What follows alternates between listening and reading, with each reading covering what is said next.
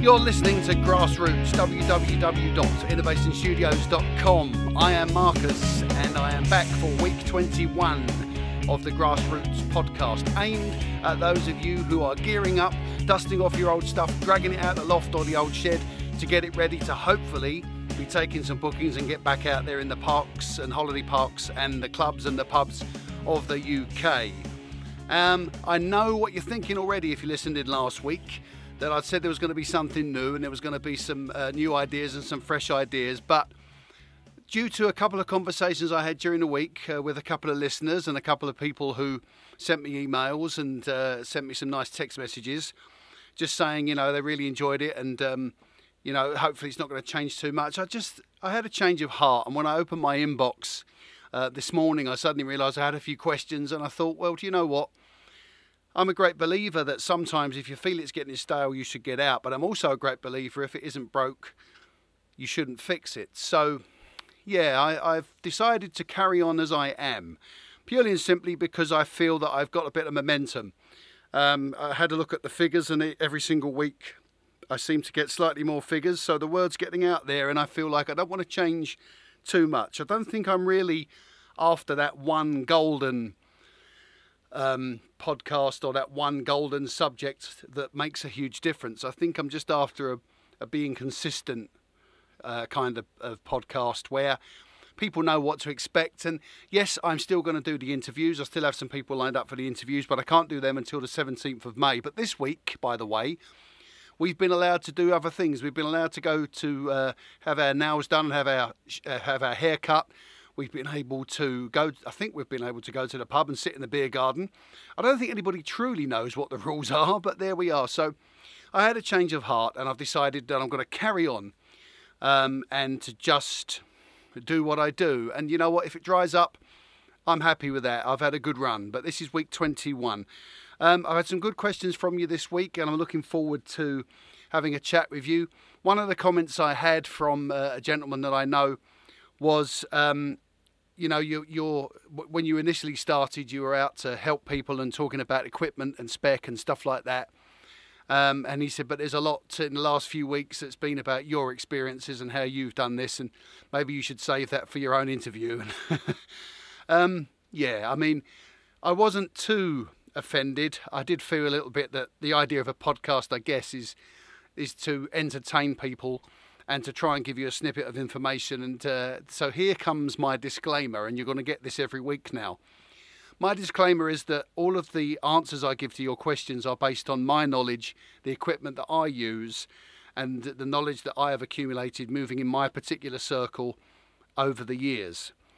Over 30 years of doing this. I've been a musician since I left school. I couldn't imagine myself doing anything else. I couldn't imagine myself caring so much about doing another job. And you learn very early in this industry that you have to trust your own judgment, and it doesn't really matter. If you listen to everybody, you'll never play anything that's true to yourself. You take advice, but I think you have to trust your judgment. So my disclaimer is that I answer the questions honestly from my own perspective, and very much like being a professional in any genre or any profession, it's important that if I don't have the answer, that I guide you in the right direction. And I know some of you, although I haven't answered your question on the podcast because I didn't have the answer, I've referred you to several websites, and I try and put the time in as much as I can to try and get back to you and to say, look, I don't use that, or I've never used that, but here's somebody who does, and I put you in touch with a few either people or websites or promoters or whatever it is you are looking for, and I'll continue to do that because really it's not about me, it's about me championing and being passionate about what I do. So if somebody asks me a question, and I took the trouble, believe me, for those of you who wonder, I took the trouble since that comment was, I'd say thrown at me, but since that comment was suggested to me, I took the time to listen back to every single one of the 20 weeks podcasts that I've done. I've been listening to it in the car. I've been listening to it at 12, 1 o'clock in the morning. I've listened to every single one of them. And I don't feel that it had changed that much. I think I had 2 or 3 weeks where I had a lot of good questions about people I'd seen or people I'd worked with. But I always feel that what I'm doing is I'm referencing places that other grass musicians will know about. I'm referencing guitars that grassroots musicians will play. It's no good me referencing a £25,000 Gibson Les Paul, because people at my level are not really ever going to play one of those. And even if we did own one of those, we wouldn't want to put it on a stand in a pub somewhere or in a club somewhere. So I had a look through as well. I do some research. I had a look through Google and various sites. And as far as I'm aware, I'm pretty much the only one doing it. Talking to people at this level and trying to communicate with people at this level. And I do feel that it's important when I'm talking about living the life that I've lived, and so many of you have lived a similar life, loading your gear on, going to the pub, getting there early, setting up, grabbing a sandwich, getting back 2 or 3, 4 or 5 o'clock in the morning.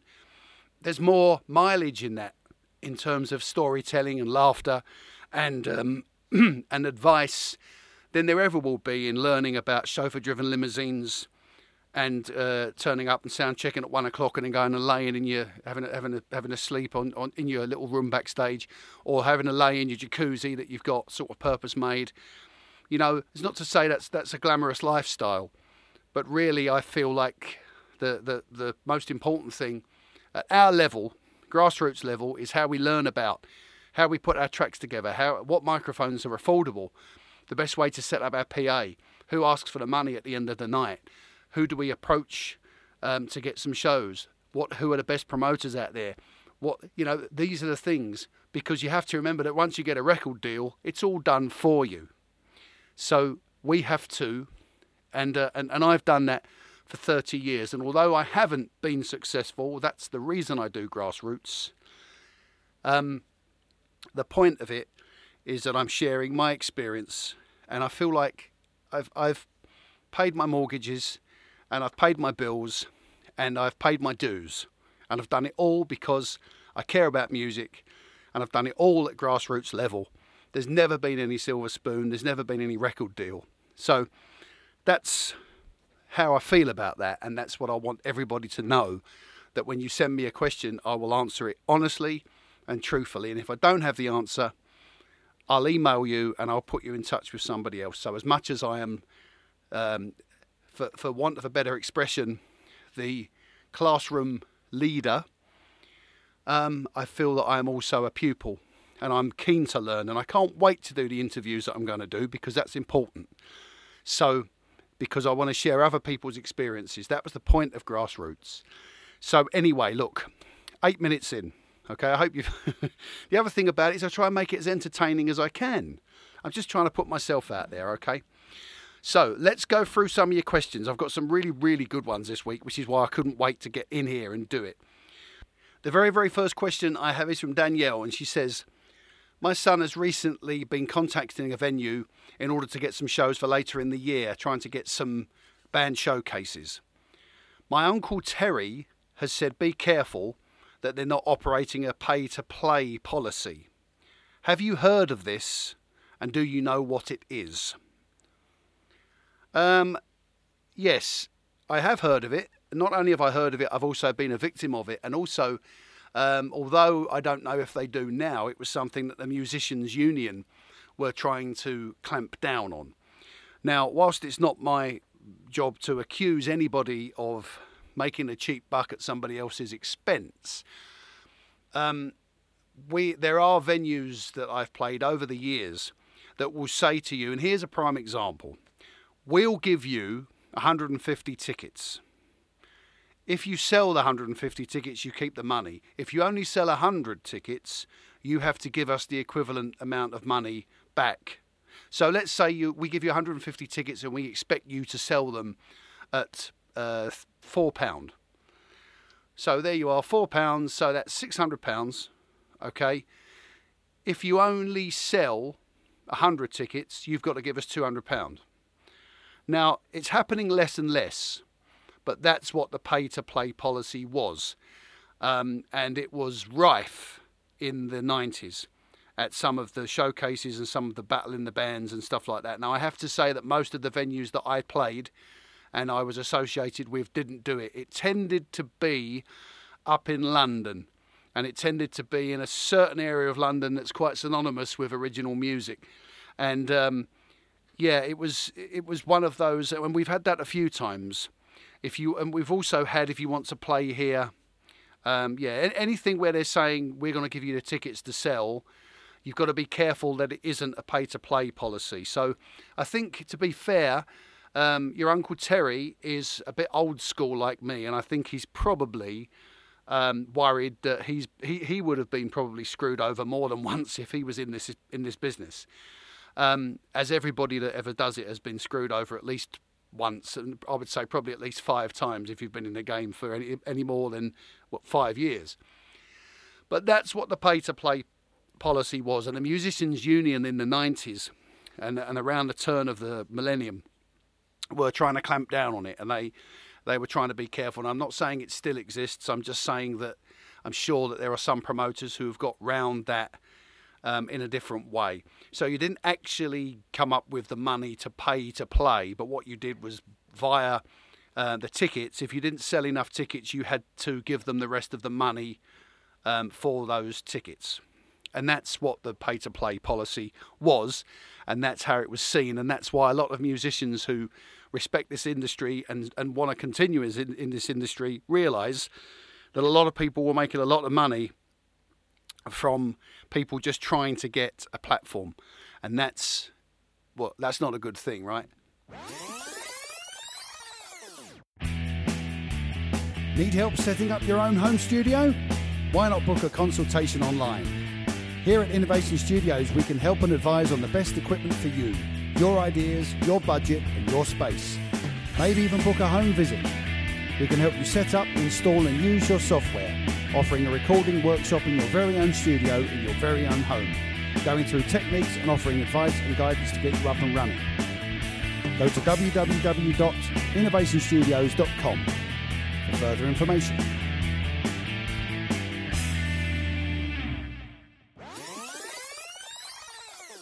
Question number 2 comes from Simon, and Simon is in Dawes Heath. And Simon says, oh goodness me, I can't believe I've gone and done that. I'm sorry, Simon. Simon messages, hi Marcus, I can't get a backing track for a particular song I'm after to perform. Is there a way of taking the original song and removing the vocal so I can use it as a backing track? This is a touchy one, but I suppose if people get offended by my little podcast, I suppose that's a good thing, but I don't know. I don't know exactly, and I couldn't tell you exactly how the backing track system works, or where it appears in terms of taking somebody else's performance. So I'm not really sure that I can advise too much, but the only thing I can say is whilst we haven't named the artist and we haven't named the record company or anything like that, let's just assume, Simon, that you are in a band and then somebody asks you to perform solo with a backing track, and then you can't get a backing track from the recording that you made from that album. So let's just assume that you can't, so it's your music, it's your stuff, and then we're pretty safe, okay? So if we make that assumption, and if we say it's our music and we own the rights and all that sort of stuff, there are programs out there, and there's a thing called a vocoder, VOCODER. Now, I don't feel like I'm bending the rules, because at the end of the day I can mention things like Napster, I can mention things like torrent, file sharing, cloud. Everybody seems to be doing that. So I can mention it, but it's what you do with it that makes the difference. So that's my little disclaimer on this one. But there is a thing called vocoder, and I have used it, and I have to say, not for backing tracks. I've used it for a very similar reason. That I wanted to perform a couple of shows by the Matching, and I thought it would be pretty cool to just see if I could get a nice mixed version of one of the songs. And I tried this vocoder. Now, what the vocoder does, and it's on Audacity, and I'm sure it's on many other things. It's a plugin, and it's, as far as I'm aware, it's a free plugin. You can get them. But what the vocoder does is pretty much cut the middle of the mix. So it keeps the left and the right, but it kind of just starts cutting down. It cuts down all the mid-range and everything where the vocal would be. And what you end up with is sometimes you get lucky and you listen to it and you say, well, there's hardly any vocal on that. There's always a little bit, but it can sometimes sound a little bit like reverb in the background. So if you're lucky, sometimes that can happen. But the other thing as well is it's pretty rare that you get real success with it, but you can experiment and try a few things. And I like it, Simon. I like it as just sometimes if I'm working with singers, and rather than trying to download a backing track for two or three quid, which if you start teaching 6 or 7 singers in a day and you're downloading 4 tracks, what we're looking at there, 28 tracks at 2 quid. You're doing £60 a day in backing tracks. So what I try and do sometimes is I get to the point where I've let them sing along with the song, just to make them feel a bit confident. And then if I can't find the backing track on YouTube or anything like that, which again, I'm not downloading anything, I'm just playing it from the site, then sometimes I will try and use the vocoder and to see if I can just drop the vocal in that mix so that somebody can sing along with it. I don't really think it's that good. It's good enough to take and perform live. I don't think I'd feel comfortable taking it and performing live with it. But if you've got a particularly good one, there's no reason why you shouldn't. So have a look at some vocoders and see if any of those work for you. Try them. And usually you can get them fairly free as free VST plugins. Give it a try, Simon. You've got nothing to lose, mate. But that's what you can. That's something that I've tried, and it's something that you might want to try. Keith says, "Hi Marcus, I just wondered, I'm just starting guitar and I wondered what to look forward to. What's the biggest hurdle to overcome in the early stages of learning the guitar?" Hello Keith. Well, the biggest hurdle to overcome is, as I would say, self-confidence, but I think it's strengthening the fingers. It's getting the on the left hand, it's getting them stronger, because they need to get to the point where the tips of the fingers toughen up. And if they, when you first play guitar, they're quite soft. They're a bit like Play-Doh. And all they do is they sit on the string and they sort of envelope the string and sort of squidge around it. And they don't go on it. They're not, it's not like a hammer. It's not like, it's a bit like using a sponge hammer to knock a nail in. So what you need to have is you need to just play those chords as much as you can and squeeze them as hard as you can so you get the lines on your fingers, and then that will eventually, your body will, your mind and your body will think, well, this guy wants to do something that he needs tougher fingers for, and you suddenly look down and you realise that your tips of your fingers have toughened up. So that's the thing, Keith. That's the thing the biggest hurdle in the very early stages. The biggest hurdle after that is moving the chords around. And learning how to move your hand, because as I've said before, when you learn the guitar, any instrument really, mandolin or whatever, but when you learn the guitar, you are effectively retraining the tendons and in your hand to make shapes they've never made. So it's going to take a while to get used to playing a D shape, playing an A minor, playing a C, playing an E. It's going to take a while to get used to it, and that's a big hurdle to overcome as well. The strum patterns and things like that, yeah, that's they can sometimes take a while, but everybody's different and everybody learns A, at a different pace, and B, in a different way. So you have to be, I suppose, as a tutor, you have to be adaptable. You have to be able to say, okay, well look, strum pattern's really good, so if I keep the chords simple, then they'll start to believe. So belief is such a huge part of it, but I think that's a huge part of everything, really. If we go to work, there's a point where we just believe we can do our job and we don't really think about it. And the guitar is the same as that. The other thing to remember, this is I think it's a very important piece of information as well. Anybody that's ever played guitar will probably know, is that it isn't like a gradual incline. It isn't like a plane taking off. It's like a plane taking off and staying at a couple of thousand feet for about an hour, and then all of a sudden something clicks and you shoot up to 35,000 feet. And that's what it is with a guitar. When you first start learning it, you're thinking, this I can't get this to go. My fingers won't move. My right hand won't strum. It's going all over the place. And then it gradually kind of hovers all around for a while you're trying to move the chords, and the strum pattern sounds the same and the chords sound the same, and your fingers are still like Play-Doh and they're still squashing on there and they're still not doing the job. And then all of a sudden you pick up the guitar one day and you think this sounds better, and then the next day after that you're suddenly at, you suddenly find yourself at 35,000 feet being able to play chords, move them around, and then cross-referencing a load of stuff. I go to A minor and C on this one. That one, I've seen A minor and C, or E minor to D for something. I've played E minor and D on that other one. So all of a sudden you have all of this early knowledge that all sort of sits in your mind, and then once you get to that level, you're at 35,000 feet with somebody like me saying to you, okay, this has got an A in it, it's got a C in it, is there anything you don't recognise? And then you might say, okay, well, I don't recognise F. So I'll say, okay, well, F's your homework for this week then. Learn to play an F. And now when you learn to play the F, you are, let's say, a couple of months down the line. So your fingers have got used to making different shapes. So when you come back the following week, 9 times out of 10, you've probably got that F or the C or whatever it is, the new chord, because you're doing it with everything that you've already learned behind you. When I do this podcast, I'm doing it with 30 years behind me. I don't know what's in front of me.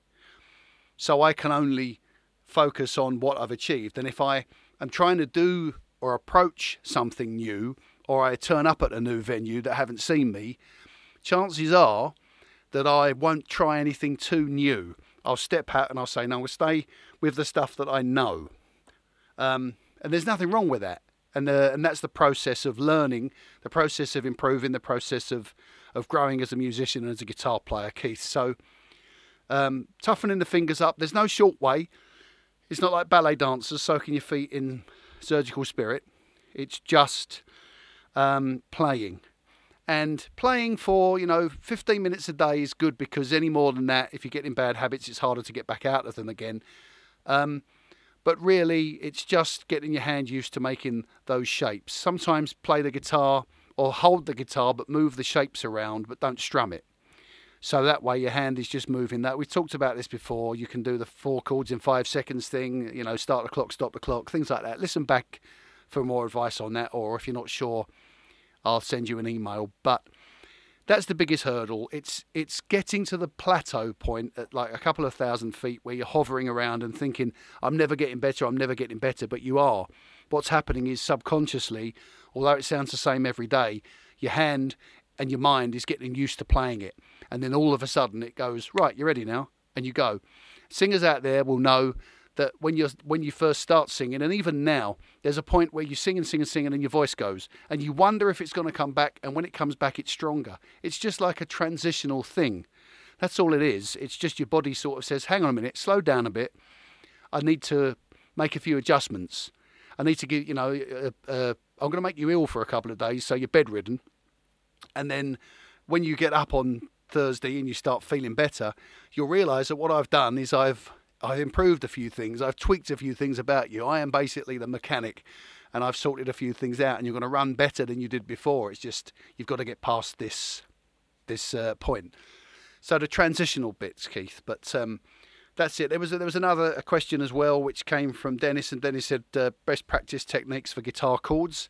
Again, as I just said, Dennis, move them around, get used to them. Sometimes just don't strum, just hold the guitar and move it around. There are various tools as well, various things that you can buy on Amazon and eBay and all of these websites. I'm sure Gear for Music probably do it, where it's like a guitar neck and you can just move it around. I made one years ago, just cut the neck off of a guitar and put 6 strings on it, and I was able to just keep that in my sports bag. I didn't make it for me, I made it for a pupil, and he was able to take it with him, and if he was at an hour at work, instead of taking his guitar in and strumming it, he could sit at his desk and just have the neck of the guitar with the strings on it, and with the tuners at the top, and just move it around. I couldn't strum it because it was out of tune, but he could move that and get used to the feeling of the strings. So Dennis, that's the answer for that one. Another one about guitar comes from Andrea, and Andrea says, "Hi Marcus, I'm learning guitar. I'm getting to a level where I'm fairly happy with it at the moment, but I'm only playing sat down. I'm finding it really hard to stand up. How am I ever going to improve or play shows if I can't stand up and play?" Andrea, it's just a strange transitional thing. But I think when we first try and learn guitar, we find that we try and play a bit like a coffee table, i.e. we're either peering over the top, trying to stretch our neck like a giraffe, or we're holding the guitar a bit flatter or on our lap so we can see what we're doing. In order to stand up and play, you've got to be able to move the chords by not looking as much. So you've got to, if you're sitting down and you're let's say you're laid back on a reclining chair and playing, then before you start thinking about standing up, learn to play on, let's say, a kitchen chair where you're sitting a bit more upright. And although you're sitting down, you're more where the guitar would be when you're standing. And guitar players go on touch, we don't go on sight.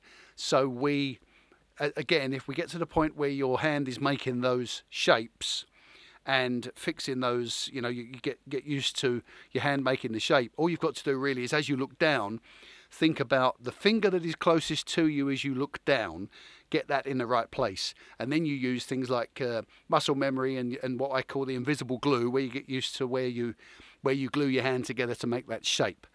So that's something to think about, Andrea, in order to stand up. But sometimes when you stand up, the strap is a bit too high or a bit too low, and you need to have it in a comfortable position.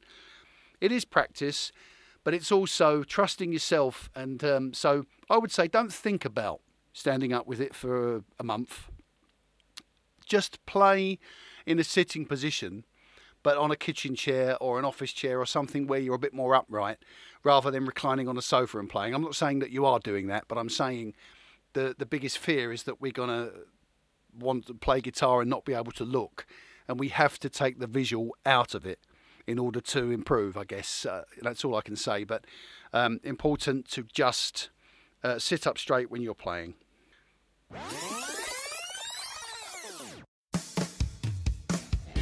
Do you have a song in your head?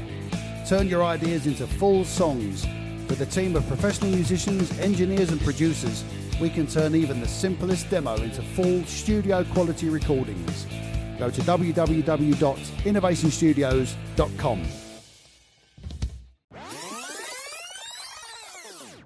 Alistair in Billericay says, "Hi Marcus, should I record in stereo or mono when I am sticking tracks on my album?" I think mono is best. Of course you can. Sometimes it varies. If you want a nice strong guitar and you've got, in my case, a Line 6 pod, because I'm old school, but sometimes the Boss GTs or things have stereo outputs. And if you've got a stereo output for your guitar, and then you can then do that, and then maybe you could pan it left and right and get a bigger picture, so you're getting two signals from one guitar, which you could, as I say. But all you're really doing then is making them mono signals anyway by splitting them. So I think mono is best, because what happens is it becomes a stereo picture anyway. And if you record something in stereo, let's say you record an acoustic guitar in stereo and you try and leave it in stereo, what you'll find is that you can't pan it left and right. And if you do pan it left and right, you can't split that signal. All that happens, Alistair, is you end up just splitting the signal and putting it somewhere else. The idea of the difference between mono and stereo, let's just take the drums for a second. If we're mixing all of those drums, and if all of those drums are recorded in mono, you can then place them within the stereo mix. The best way I'm just trying to think the best way of trying to describe this, but I don't really know, is let's just say you lay a blanket out on the floor, and the blanket is your stereo mix, okay? Now, within that blanket, you're going to have a picnic today, Alistair, right? I know this sounds a bit out there, but it's true. So what do? What you do is you say, okay, I'm going to put the nachos right in the middle of that blanket. Now, if you've got two bowls of nachos, where are you going to put them? So you put the one bowl of nachos right in the middle, so that's in the centre of the blanket. And then what you do is you say, okay, now I've got 2 bowls of two trays of sandwiches, one on the right, one on the left. So as you look down, that's effectively your stereo mix. You've got your vocal in the middle, which is your nachos. You've got a sandwich either side, which is effectively your guitar. But the blanket represents the stereo mix. So within that stereo mix, what you don't want to do is put anything on top of anything else. So if you come along and you say, right, I've got some, chips. Well, you don't want to put the chips on the sandwiches. So you want to put them just next to them. Maybe a bit more forward, i.e. in terms of volume. So I know I'm getting a little bit technical, and there probably 10 or 15 of you are laying a blanket out, but it just came to me as a way of explaining it. But when you're laying out a picnic blanket, you don't put everything on top of everything else. The picnic blanket represents your stereo mix, and everything that you put on it represents a mono signal that you can then put everywhere else. If you have everything mixed in stereo, then everything has to be put on the left and the right, and there's nothing in the middle.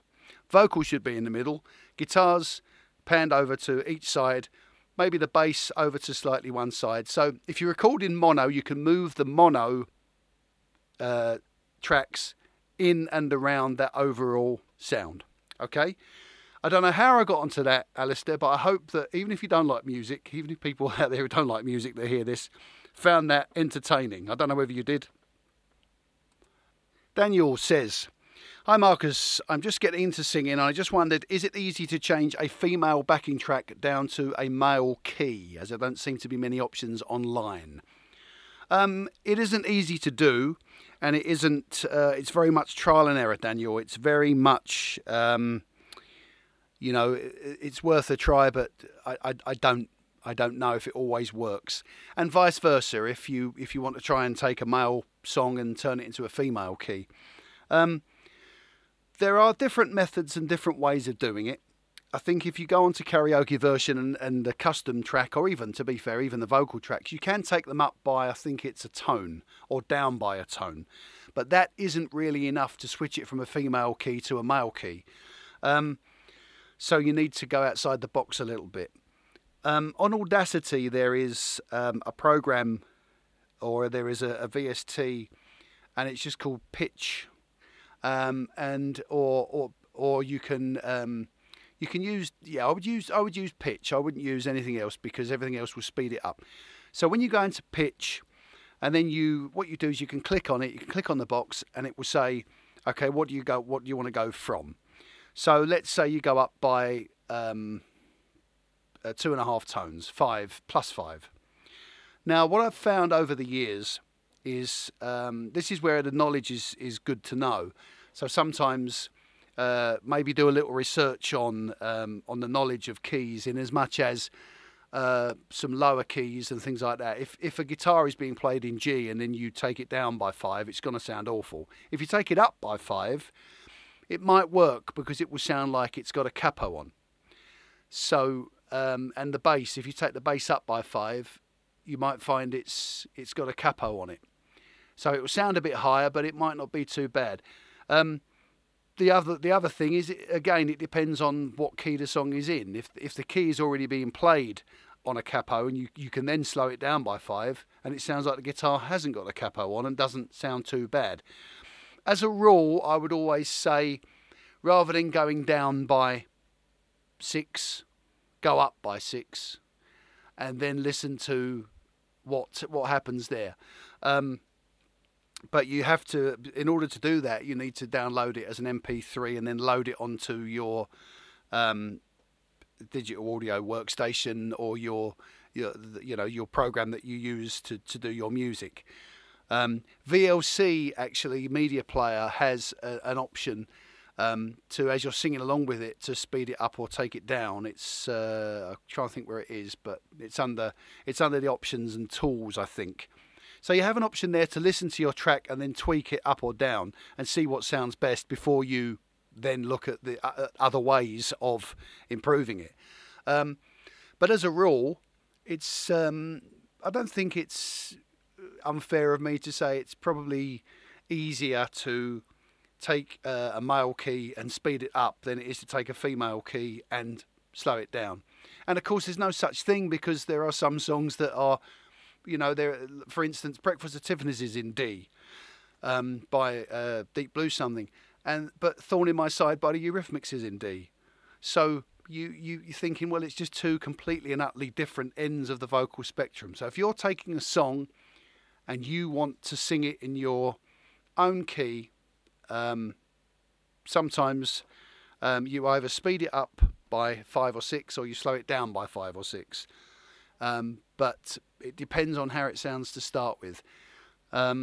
It's one of those things, I think, Daniel, it's one of those things where I'll try to explain it, but if you want to inbox me or email me at innovationstudiosuk@gmail.com, I'll be happy to, give you 10 minutes to go on Skype or go on Zoom and just screen share, and I'll say to you, try that, press that, and then you're done. All right. I don't want anything for that. It's not a financial thing. It's just, I'm trying to explain it. And if you really don't have any luck with that, then I'll drift on there. Just let me know. Find me at Innovation Studios on Skype, and then we'll get together and screen share, and I'll get that sorted out. Okay. Philip says, "Hi Marcus, my guitar just won't stay in tune. Is there anything obvious that I need to look for?" Hello, Philip. How old are the strings, first of all? How high are they away from the fretboard? And also, how loose are your tuning pegs? So there's three things there that to look for. So sometimes if your strings are really old, they're just on the way out. Sometimes the binding comes off, or the winding, I should say, comes off, and they start to stretch a little bit. On acoustic guitars, sometimes, I know it sounds like a strange thing, but I know everybody that's ever played acoustic will know, sometimes when you poke the string down into the bridge before you pull it up and you hold it in with the peg, sometimes you have a little bit of extra give underneath that peg. Maybe it's not always as tight as it could be, and then as you start tightening the string, it sits for a while and then it moves. It slides underneath the bridge there. Not the bridge, but the I suppose you could call it the tailpiece. So check that it's got a fairly new set of strings on it. The other thing to look for as well is, like I said, the tuning pegs. Have a look. Sometimes they have a little screw on the outside, which if you get one of those little screwdrivers, you're able to tighten and make it harder to turn. And if you make it harder to turn, then it won't move and it will hopefully lock in one place. So what have we covered so far? Intonation's not as important. We had a look at the tailpiece and the bridge. We've had a look at where the strings are. The other thing is how they're put on the guitar as well. It's important. There are plenty of tutorials online anyway, but some people wrap the string round and round and round and round and then poke it through. But what you're effectively doing when you do that is creating a spring which ultimately will move. The best way is to poke it through first and then hold it, and you make a loop with the other bit, and then you wrap it round and round and round and round. There are a few different options in there, and probably there's a really, really good one. Ralph McTell talks about how he puts his strings on, and it's on YouTube. It's really, really good, and I would love to say that I used his techniques, but I tried to, and then I forgot. But the way to do it is poke it through the hole first on the tuning peg, and then start to sort of make a loop with what you have back from the tuning peg towards the neck of the guitar. Make a loop with that, hold on to that, and then tighten it round. So don't wrap it round and round and round and poke it through, because you're already creating a spring that will spring. So yeah, new strings. Make sure they're pulled tight at the peg. Make sure that the tuning pegs are tightened so they're not moving at all. Make sure that you've put the strings on properly. And also the other thing as well, don't if you're keeping it in a really, really cold place or a really, really warm place, and then you keep changing the atmosphere and the temperature. Let's say you only ever play guitar out in the shed, but you keep your guitar indoors. And if you're only playing for 20 minutes a day, you're taking the guitar out of the warm environment, sat by the radiator in the front room, out into the freezing cold. And what happens then is the strings then react to that. I'm not 100% sure what they do, but I can tell you that they don't always stay in tune. Anybody that's played guitar will know that there isn't really much of a difference between the guitars during the summer. They come out of the warm van, you take them into the warm venue, and they're fine.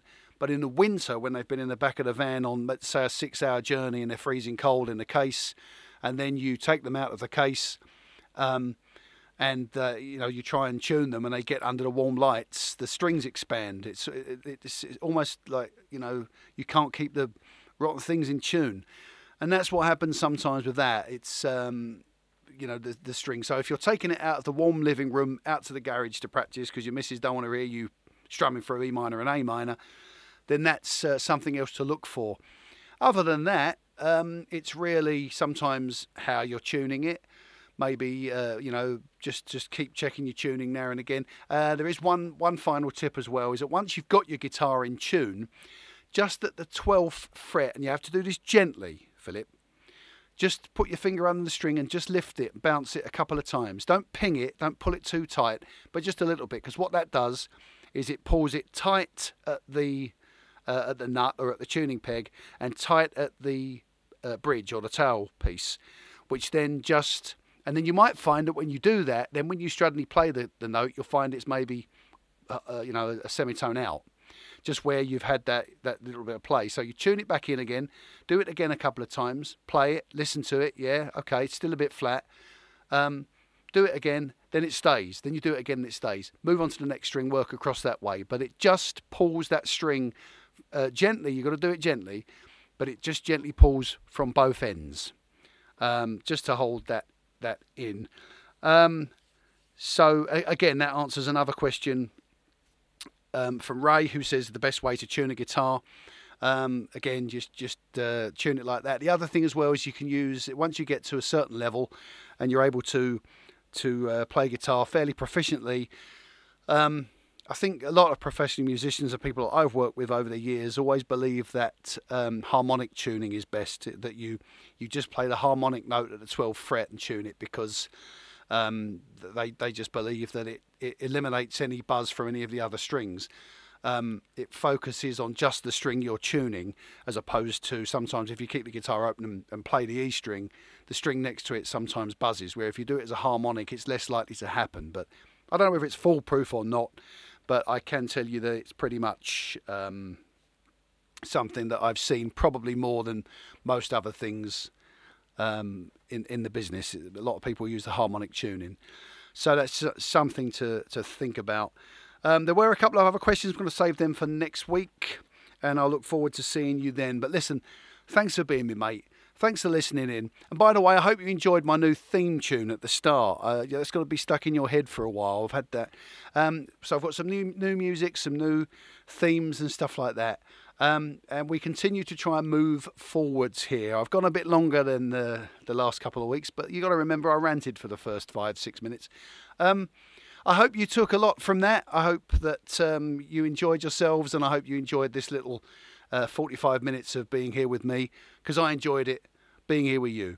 Take very good care of yourselves. I'll be back here next week. I'm only now just a few weeks away from doing those interviews again, and I'm really looking forward to them, and then we can get some more content and some more information out there.